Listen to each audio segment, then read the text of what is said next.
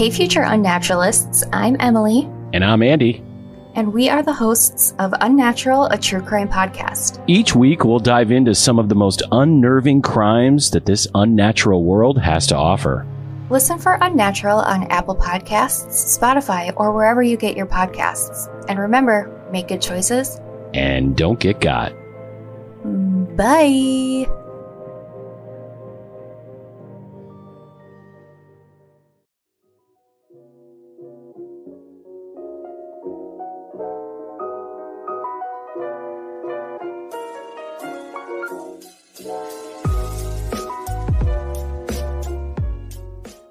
Hi, I'm Dee Dee West, and this is Broken Limelight.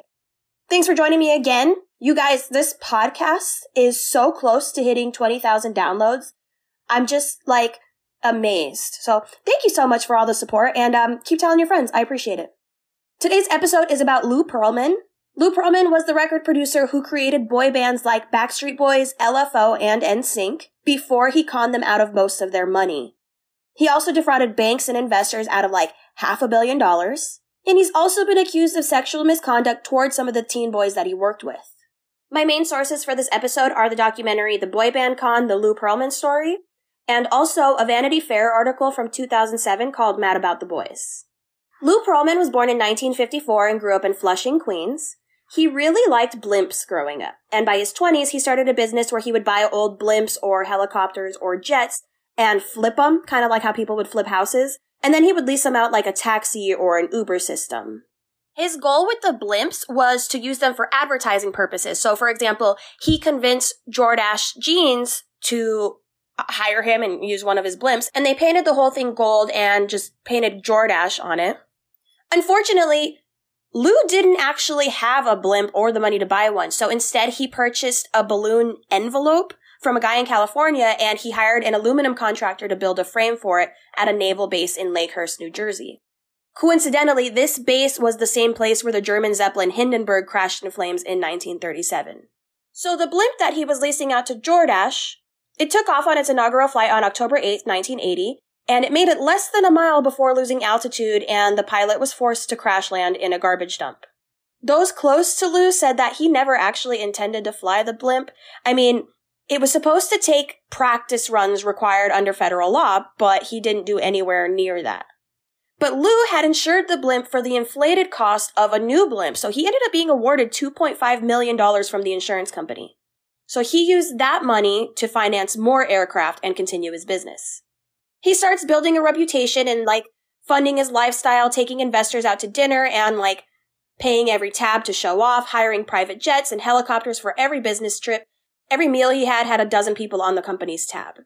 And this is how he got investors to believe in him and his company. Lou also protected himself by hiring inexperienced people that didn't know anything about the business. So no matter what decision he made, nobody ever questioned it because they didn't know any better. So multiple businessmen and celebrities started chartering his planes, and this included the band New Kids on the Block. When Lou found out that they were making so much money, he was like, I'm in the wrong business. And he literally just switched careers. In 1992, Lou placed an ad in the newspaper announcing auditions for teenage boys to form a band. Again, he's not a known name in the music business. He's just this guy who charters planes. But he puts out an ad and people started showing up. One of the first people to contact him was the mother of AJ McLean. AJ was 15 years old, and he would become the first member of the Backstreet Boys. Hundreds of teenage boys went to audition at Lou's home or at his hangar in Kissimmee in 1992 to 1993. Eventually, 4 boys were chosen. Brian Luttrell, who was 17 years old, Nick Carter, who was only 13, Kevin Richardson, who was 21, and Howie Duro, who was 15. So they all went to Lou's home and they sang a song together, and they instantly sounded fantastic. Pearlman came up with the name The Backstreet Boys after Orlando's Backstreet Flea Market. The Backstreet Boys performed their first show at SeaWorld in 1993, and then they headed on tour at amusement parks and malls. They were performing 6-7 days a week, spending 18-hour days rehearsing and performing. Within a year, they had a deal with Jive Records. Their first single was ignored in the US, but their first album became a smash hit in Europe. Throughout all of this, Lou would act as a father figure to the boys and tell them that they were all a family. He urged them to call him Big Papa. Before the Backstreet Boys really found success in the US, Lou decided to start a second group. So Chris Kirkpatrick, J.C. Chavez, and Justin Timberlake got together to try to form a boy band. They were then joined by Joey Fatone and then finally Lance Bass. By the way, the documentary, The Boy Band Con, it was produced by Lance Bass. He was from NSYNC, obviously.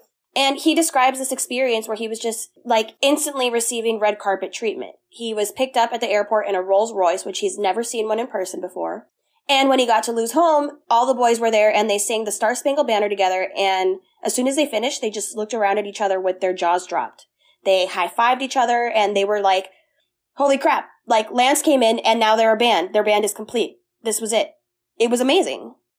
Lou told the NSYNC boys that he wanted to get a house for all the boys to live in together so that they would be able to rehearse and not have to worry about work or school because all of their tutoring and their lessons could be done from home.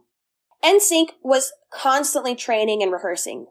While the Backstreet Boys were out performing, they were really being known for their singing and their harmony. So NSYNC was trying to become known for their overall performance and their choreographies. Both the Backstreet Boys and NSYNC were spending all of their time working, but Lou made life seem like a dream. He would take them to fancy restaurants and then on trips in private jets.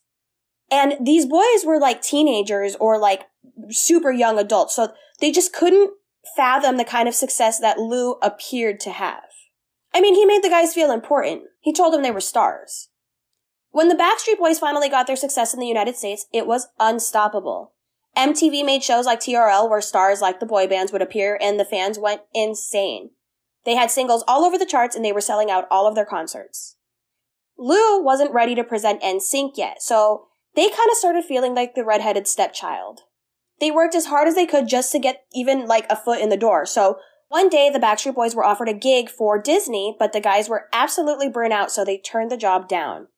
NSYNC, however, was happy to take their sloppy second, so they took the job, and that Disney special changed everything. NSYNC blew up, and now they were in the competition with the Backstreet Boys.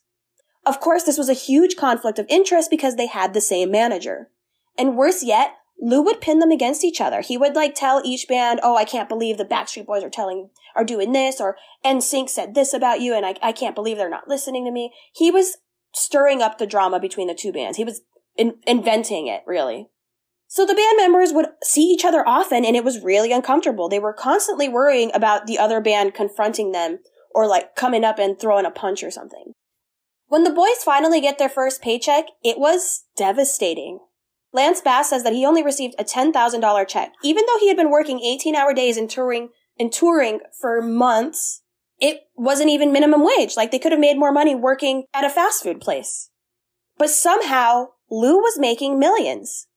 So Lance went back to the hotel and ripped up his paycheck, and the guys contacted a lawyer, and the lawyer was basically like, this is one of the worst contracts I've ever seen in music history. You need to get out of this. Apparently, Lou had made himself the sixth member of NSYNC, meaning that he was making the same amount as all the other guys for doing none of the work. This was also the moment that the boys learned the word recoupable. Essentially, what they learned was that they were actually the ones paying for all the fancy dinners and the flights and the marketing and the bills for their home, all the things that they were thanking Lou for. Plus, they were paying Lou a sixth of their salaries and buying his dinners and his flights and shit, so he was literally stealing from them. The NSYNC guys were absolutely livid, and their mothers felt so guilty they wanted to kill Lou. At this point, everybody saw Lou as family, so everybody and their mamas confronted him. Lou felt that he was entitled to everything he had taken. The boys were absolutely shook. Lou completely flipped a switch on them. He was super charming and acting like a father figure, and now he was this entitled narcissist who was like, I absolutely deserve 90%, so do you want the 10% or do you want nothing? So NSYNC decided to file a lawsuit in 1999, and when Lou got word of their plan, he sued them. He sued them for the name NSYNC, saying that he was NSYNC. So now the guys are at risk of losing their label after all the work they had put in. Fortunately, the judge was like, you're trying to tell me that you're NSYNC and these guys who, my daughter has a poster of them in her room, you're telling me they're not NSYNC? I don't know who the fuck you are, but I've seen them. So she sided with NSYNC and they got out of their contract. With the Backstreet Boys, it went a little bit differently. They had actually put some money aside and just paid Lou to get the fuck out of their lives.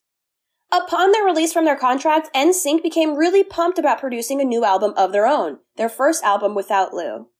Thus was born No Strings Attached, which is literally about severing their ties to Lou. The song Bye Bye Bye has been thought to be about a breakup, but it's actually about their separation from Lou Pearlman. So even though there were rumors about what was going on with the Backstreet Boys and NSYNC and Lou taking all of their money, he still had quite a reputation, and more teenagers started flocking to audition for him. In the year 2000, Lou created the show Making the Band. The first season focused on the band O-Town. O-Town was a band that he was constantly promising to people hey, if you stick with me, you might be in O-Town one day. He was hanging this over people, which reminds me a lot of Dan Schneider promising shows to kids. And there weren't just boy bands. There was also a girl band called Innocence, which this was actually the first band that Britney Spears was in. And they struggled with similar issues where they were aware that their contracts were garbage, but they were hopeful that they would eventually become big names anyway. But as it turns out, the financial manipulation wasn't the only misconduct that these teens experienced from Lou. Rich Cronin, the lead singer from LFO, told this story about Lou. He says that Lou approached him and said something like, "I have a big opportunity for you guys in Europe. This could be the make it or break it moment for LFO. This guy in Europe could be what you guys are looking for. All he wants to do is touch your penis. That's just how they do business over there. We can't blow this deal, and I don't want you to get freaked out, so I'll tell you what. I'm going to let you practice on me." He also told Rich that he studied psychology, so don't worry, I'll help you get through it, but don't fucking tell anybody. Rich Cronin told the story on Howard Stern if you want to look it up. I'll put it on the Broken Limelight page. He also said, "Honestly, I don't think Lou ever thought we would become stars. I think he just wanted cute guys around him. This was all an excuse. And then lightning crazily struck and an empire was created. It was all dumb luck. I think his motives for getting into music were very different." Lou also had a tanning bed in his home, and he often encouraged the girls in Innocence to use it, but what they didn't know was that Lou had recording devices in the room, and he would show the boys the videos of the girls getting naked to tan. It's also been rumored that some kind of incident occurred with Nick Carter, who, remember, he was only 13 years old when he started the band, and in 1997 he just turned 17. What exactly happened, though, remains unclear even to the boys in the group. Denise McLean, who's AJ's mom, said, "My son did say something about the fact that Nick had been uncomfortable staying at Pearlman's house. For a while, Nick loved going over to Lou's house. All of a sudden, it appeared there was a flip at some point. Then we heard from the Carter camp that there was some kind of inappropriate behavior. It was just odd. I can just say that there were odd events that took place." For the record, neither Nick Carter nor his parents will address what, if anything, happened. But Nick's mother, Jane, did refer to Pearlman as a sexual predator. She said in an interview, "Certain things happened and it almost destroyed our family. I tried to warn everyone. I tried to warn all the mothers. I tried to expose him for what he was years ago. I hope you expose him because the financial scandal is the least of his injustices." When she was asked why she wouldn't discuss it further, she said that she didn't want to jeopardize her relationship with Nick. She said, "I can't say any more. These children are fearful and they want to go on with their careers." Now, do you guys remember Nick Carter's younger brother, Aaron Carter? He was also being managed by Pearlman. He started performing in 1997 when he was just 9 years old. You guys remember that? He was a little kid singing Aaron's Party and I Want Candy, and then he dated Hilary Duff and then cheated on her with Lindsay Lohan. The Carter family is a whole ass show of its own. In 2002, a lawsuit was filed against Lou by Aaron's parents, alleging that he had failed to pay hundreds of thousands of dollars in royalties on Aaron's 1998 album. The suit was settled out of court. What's interesting about this is that Aaron Carter defends Lou with his dying breath. Lance Bass has talked about how he fought to have Aaron appear on the documentary. He thought that, Aaron was one of the youngest who has ever been close to Lou, and maybe Aaron would have some stories. But in reality, Aaron shows up crying, just saying that he can't believe anybody would make up these stories about someone like Lou who did so much for all their careers. I'm going to play you a clip of Aaron. I don't know if you guys have seen him in recent years, but he's been going through a lot. So he's been struggling with an eating disorder and drug addiction, and he's also kind of been going back and forth, confused about his sexuality. And in my brain, I can't help but think that he's dealing with some childhood trauma, and the way that he defends Lou Pearlman looks and sounds a lot like Stockholm Syndrome. Again, I'm not a mental health professional, but take a listen for yourself. My opinion of Lou being a sexual predator is that is not true. That is so foul. He would come up to you and he'd teach you how to do push-ups. He taught me how to do diamond push-ups so I could build my chest. And he's a pedophile? Yeah, that sounds exactly like he's grooming you, Aaron. Shut up about that, guys. Aaron completely denies that Lou ever recorded anything at his house, even though literally everyone else said that you could see cameras all over his home, and like everybody knew that he had a control room in his bedroom where he could like see everything. But Aaron's like, right. Where's that footage? Why didn't she sue him? Exactly. Because it's all lies. I went in that tanning bed all the time. My mom did too. She searched through it before she would let me go through it for cameras. So did my dad. Interestingly, Aaron Carter also hung out with Michael Jackson as a child, and he strongly defends him as well, saying that they were never alone together, he never spent the night, but I read that he did spend the night once, but that's a whole nother story. I'm still not ready for Michael. AJ McLean's mother, Denise, said, "As a mother, you kind of put two and two together. Yet there was always that fine line where you sat back and went, okay, is this a guy who wanted to be a father or an uncle? Is this all innocent, or is it more? I kind of thought that there might have been something strange going on, but you just didn't know." Ashley Parker Angel from LFO talked about an incident where Lou called him to his room to, quote, talk about his performance. And against the advice of others, he went. Lou started telling him things like, "You're the next Justin Timberlake or the next Nick Carter, but you've got to stay in shape." And then he'd take it a step further and say, "I minored in physical therapy in college. I can give your muscles a pump without you even working out. Let me rub your muscles." And then it suddenly became a strange massage, and Ashley started to realize what was going on. All of a sudden, the phone rang, and Ashley got the hell out of there. He says that that's the most that ever occurred between him and Lou. The way he talks about Lou in this documentary, it's like he is so creeped out by this man. Another guy named Tim Christopher, he was in the band Take 5, which he joined at 13. He remembers a sleepover where he and another boy were dozing off, and Lou all of a sudden appeared at the foot of their bed wearing only a towel. Lou performed a swan dive on the bed, even though they're like falling asleep, and he started wrestling with the boys, at which point his towel came off. And the boys were just like, "Oh, Lou, that's gross." Christopher recalls, "What did I know? I was 13. On a separate occasion, Christopher and another band member called up Lou to tell him, "Hey, we're going to come over and play some pool." When they arrived, Lou opened the door completely naked, explaining that he was just getting out of the shower. Christopher also recalls being shown footage of the Innocence girls sunbathing topless, and also an incident where the guys were all watching Star Wars and Lou suddenly switched it to a porno. Christopher says that at the time, they just thought it was funny. He said, "We were kids. We were like, great." His mother, Stephanie, said, "No one ever complained. Most of the stuff we learned about only after the group broke up in 2011. Lou played this game of trying to alienate the parents. Every time he dropped the boys off, it was, don't tell the parents everything. They pretty much had a pact with him, and they kept it." Two of the guys in Take 5 were brothers, and their mother found out that Lou had taken one of her sons to a strip club. She says, "Did Lou rape my boys? No, he didn't. But he put them and a lot of others in inappropriate situations. I know that. To me, the man is just a sexual predator." This kind of behavior is a perfect example of grooming, by the way. He's constantly trying to be one of the kids and make them comfortable around him, while simultaneously being the cool adult who lets them watch porn and go to strip clubs. He confuses these kids by behaving like a peer while gradually teaching the boys to become comfortable becoming aroused around him. It's a process. One minute they're watching Star Wars, the next minute they're watching porn and wrestling, and then going to strip clubs. Among the few people who will discuss Pearman's behavior in detail is one of his former assistants named Steve Mooney.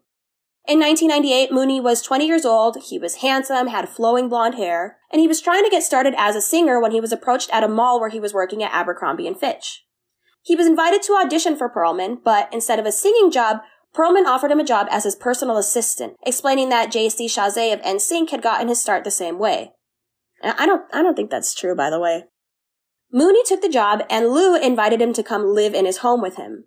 The whole time, Lou was implying to Mooney that he could join the band O-Town. According to Mooney, Lou told him, "By this time next year, you'll be a millionaire." Right away, Mooney noticed that Lou enjoyed hugging him, rubbing his shoulders, squeezing his arms and his muscles, and it was usually in conjunction with one of his little pep talks where he would say, "Do you trust me? I want to break you down and then build you up so we can be a team together." And then he'd say, your aura's off. We've got to get your aura aligned. And he'd start rubbing their shoulders. And Mooney would be like, whoa. And he'd be like, no, it's all right. We've got to fix your aura. Mooney says that it got to the point where every time they were alone, Lou would rub his muscles. He said, as soon as the elevator doors close, he would grab you and rub your abs. The first few times it's okay, but it gets to be too much. It's like you have this creepy friend who's always touching you. Rich Cronin said, that was the line, the aura. I definitely heard that aura bullshit. It took everything in me not to laugh. He was like, I know some mystical freaking ancient massage technique that if I massage you and we bond in a certain way through these special massages, it will strengthen your aura to the point that you were irresistible to people. Cronin continues, I swear to God, I had to bite my cheeks to stop from laughing. I mean, I now know what it's like to be a chick. He was so touchy-feeling, always grabbing your shoulders, touching you, rubbing your abs. It was so obvious and disgusting. He definitely came at people. He came at me. In my situation, I avoided him like the plague. If I went to his house, I went with somebody. I would never go with him alone because I knew every time I was over there by myself, it always led to some weird situation. Like he'd call late at night to come over and talk about a tour, and you'd get there and he'd be sitting there in boxers. The guy was hairy as a bear. Steve Mooney shared his concerns with his father, and the three of them decided to go out to dinner together. While they ate, Pearman kept putting his hand on Mooney's leg.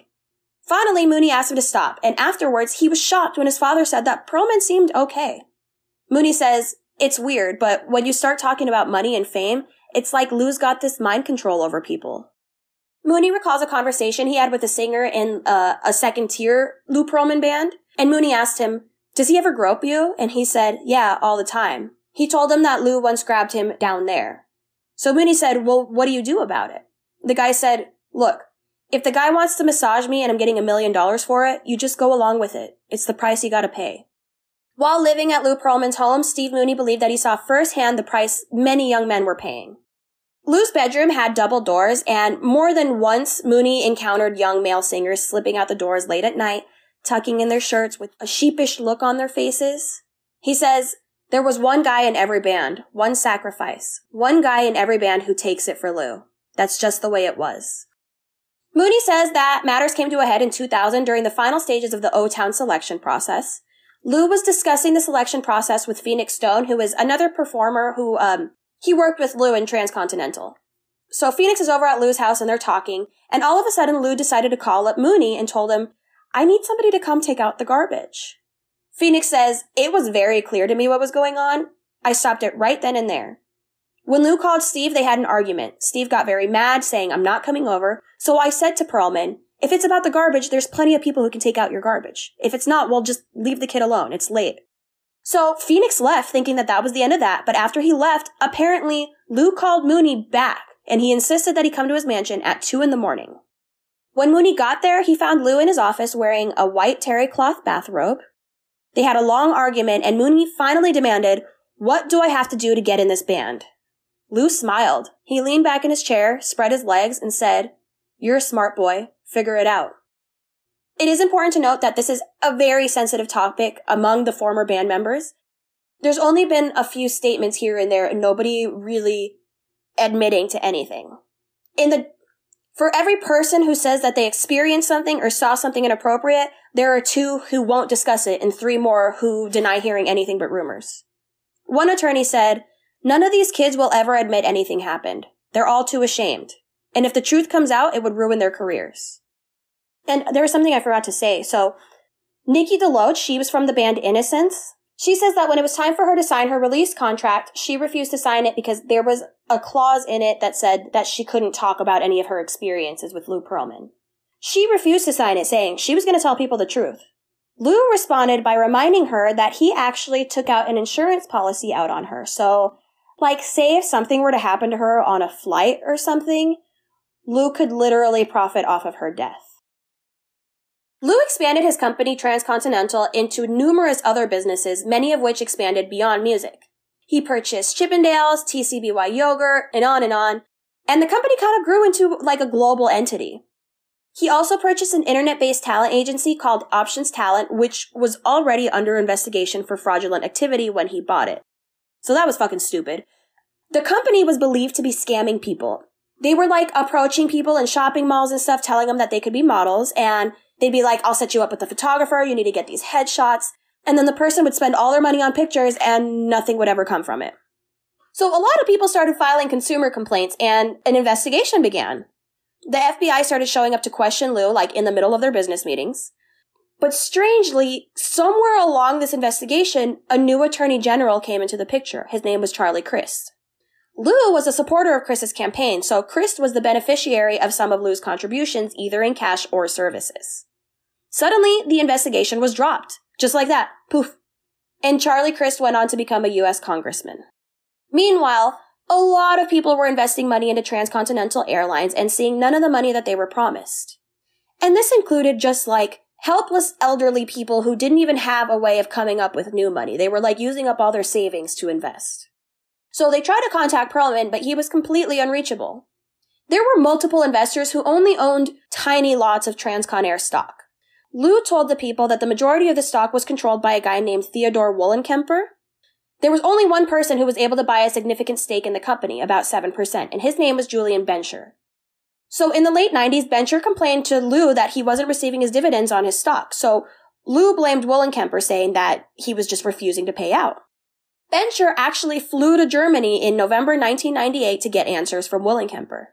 So Bencher confronts Wollenkemper, and Wollenkemper's like, "What are you talking about?" Bencher's like, "Transcon Airlines." And Wollenkemper's like, "What's Transcontinental Airlines got to do with me?" Bencher says, "You own it. You own 82% of it." Wollenkemper starts laughing. So Bencher's like, "Transcon Air, 49 airplanes." And Wollenkemper's like, "I have planes, but not this Transcon Air. Julian, this has nothing to do with me." The truth was, there was no Transcon Airlines.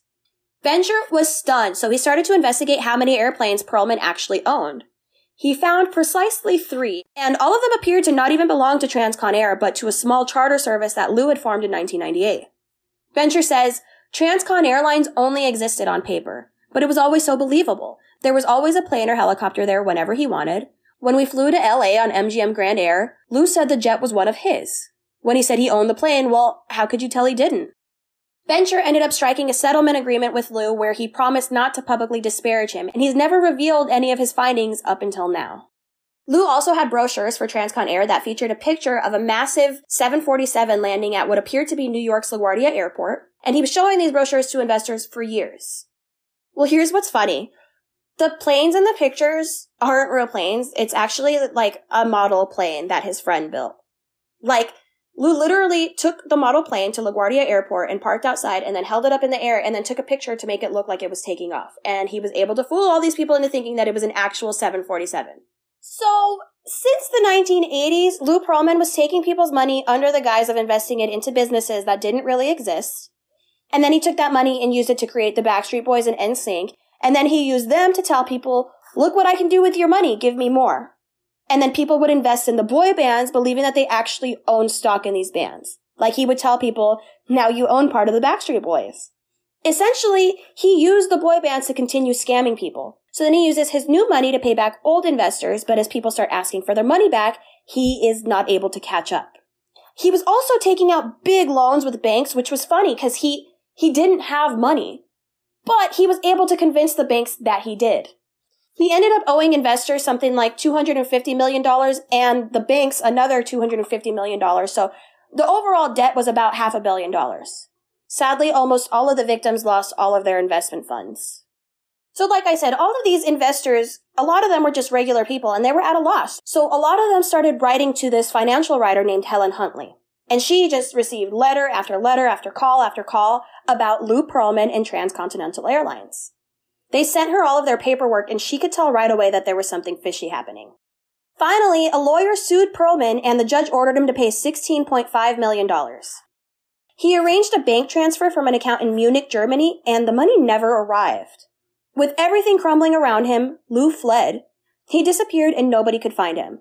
So the FBI and everybody's looking for him, and then suddenly Helen Huntley received an email saying that somebody spotted him in Bali. This guy was just on vacation with his wife in Bali, and he happened to see Lou Pearman.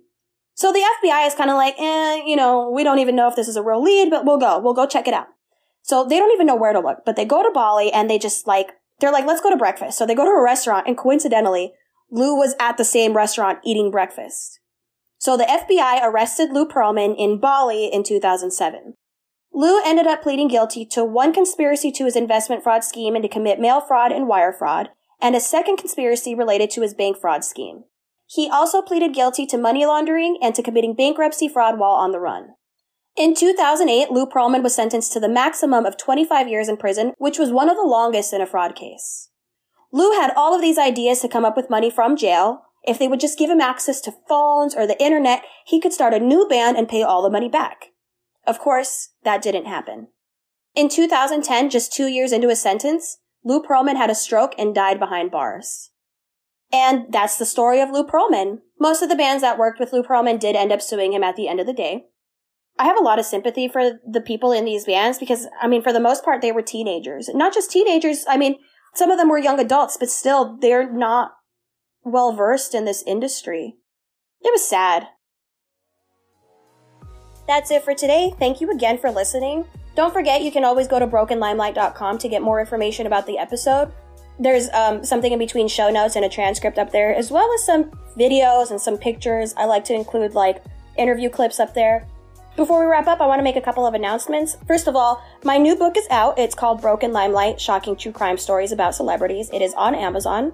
You can buy it now. And I'm also hosting a book signing on October 2nd. It'll be here in Las Vegas, Nevada. So if you want more information about that, just head over to brokenlimelight.com and all the details are there as well. I would love to meet you guys. So come on down, get a book, get it signed, take a picture with me. It'll be fun. If you guys aren't following me on social media, please go give me a follow on Facebook, Instagram, TikTok, YouTube. I really need more YouTube subscribers, guys, so help me out there, please. Also, while you're at it, I have a friend on YouTube. Actually, she is a YouTuber who became my friend. Her name is Diva Divine Light, and she covers the R. Kelly case in depth. She has been following the trial as of late, and one of these days she invited me on her show to do kind of like a mock trial. A few of us read different parts from the court transcript, and it was pretty cool. So I absolutely recommend that you check that channel out and give her a subscribe as well. That's pretty much it. Don't forget, I might be taking a short break from the podcast. Give me a couple weeks to come back, all rested and fresh for the spooky season, all right? Thank you guys so much for your support. Bye! Bark box, bark box, bark box, bark box. You guys know my dogs, Jude and Eleanor Rigby. Well, we just started getting them BarkBox, and I'm telling you, your dogs will love you. No more are they angry at the mailman. No more, I say. It's like a box of dog joy that's delivered every month, and each box tells a different story with different themed toys, treats, and photo-worthy props. Typically, what we get in each box is a couple of toys, a couple of treats, and a chew, but you can actually tailor-fit your box to fit your dog's needs. Guys, I'm telling you, your dogs will love you, even more than they already do. So try it out, and if you use my link, you'll get a free extra month of BarkBox, which is a $35 value. So just head to barkbox.com/brokenlimelight and get started on your first BarkBox today. BarkBox, BarkBox, BarkBox, BarkBox. Nailed it, Jude.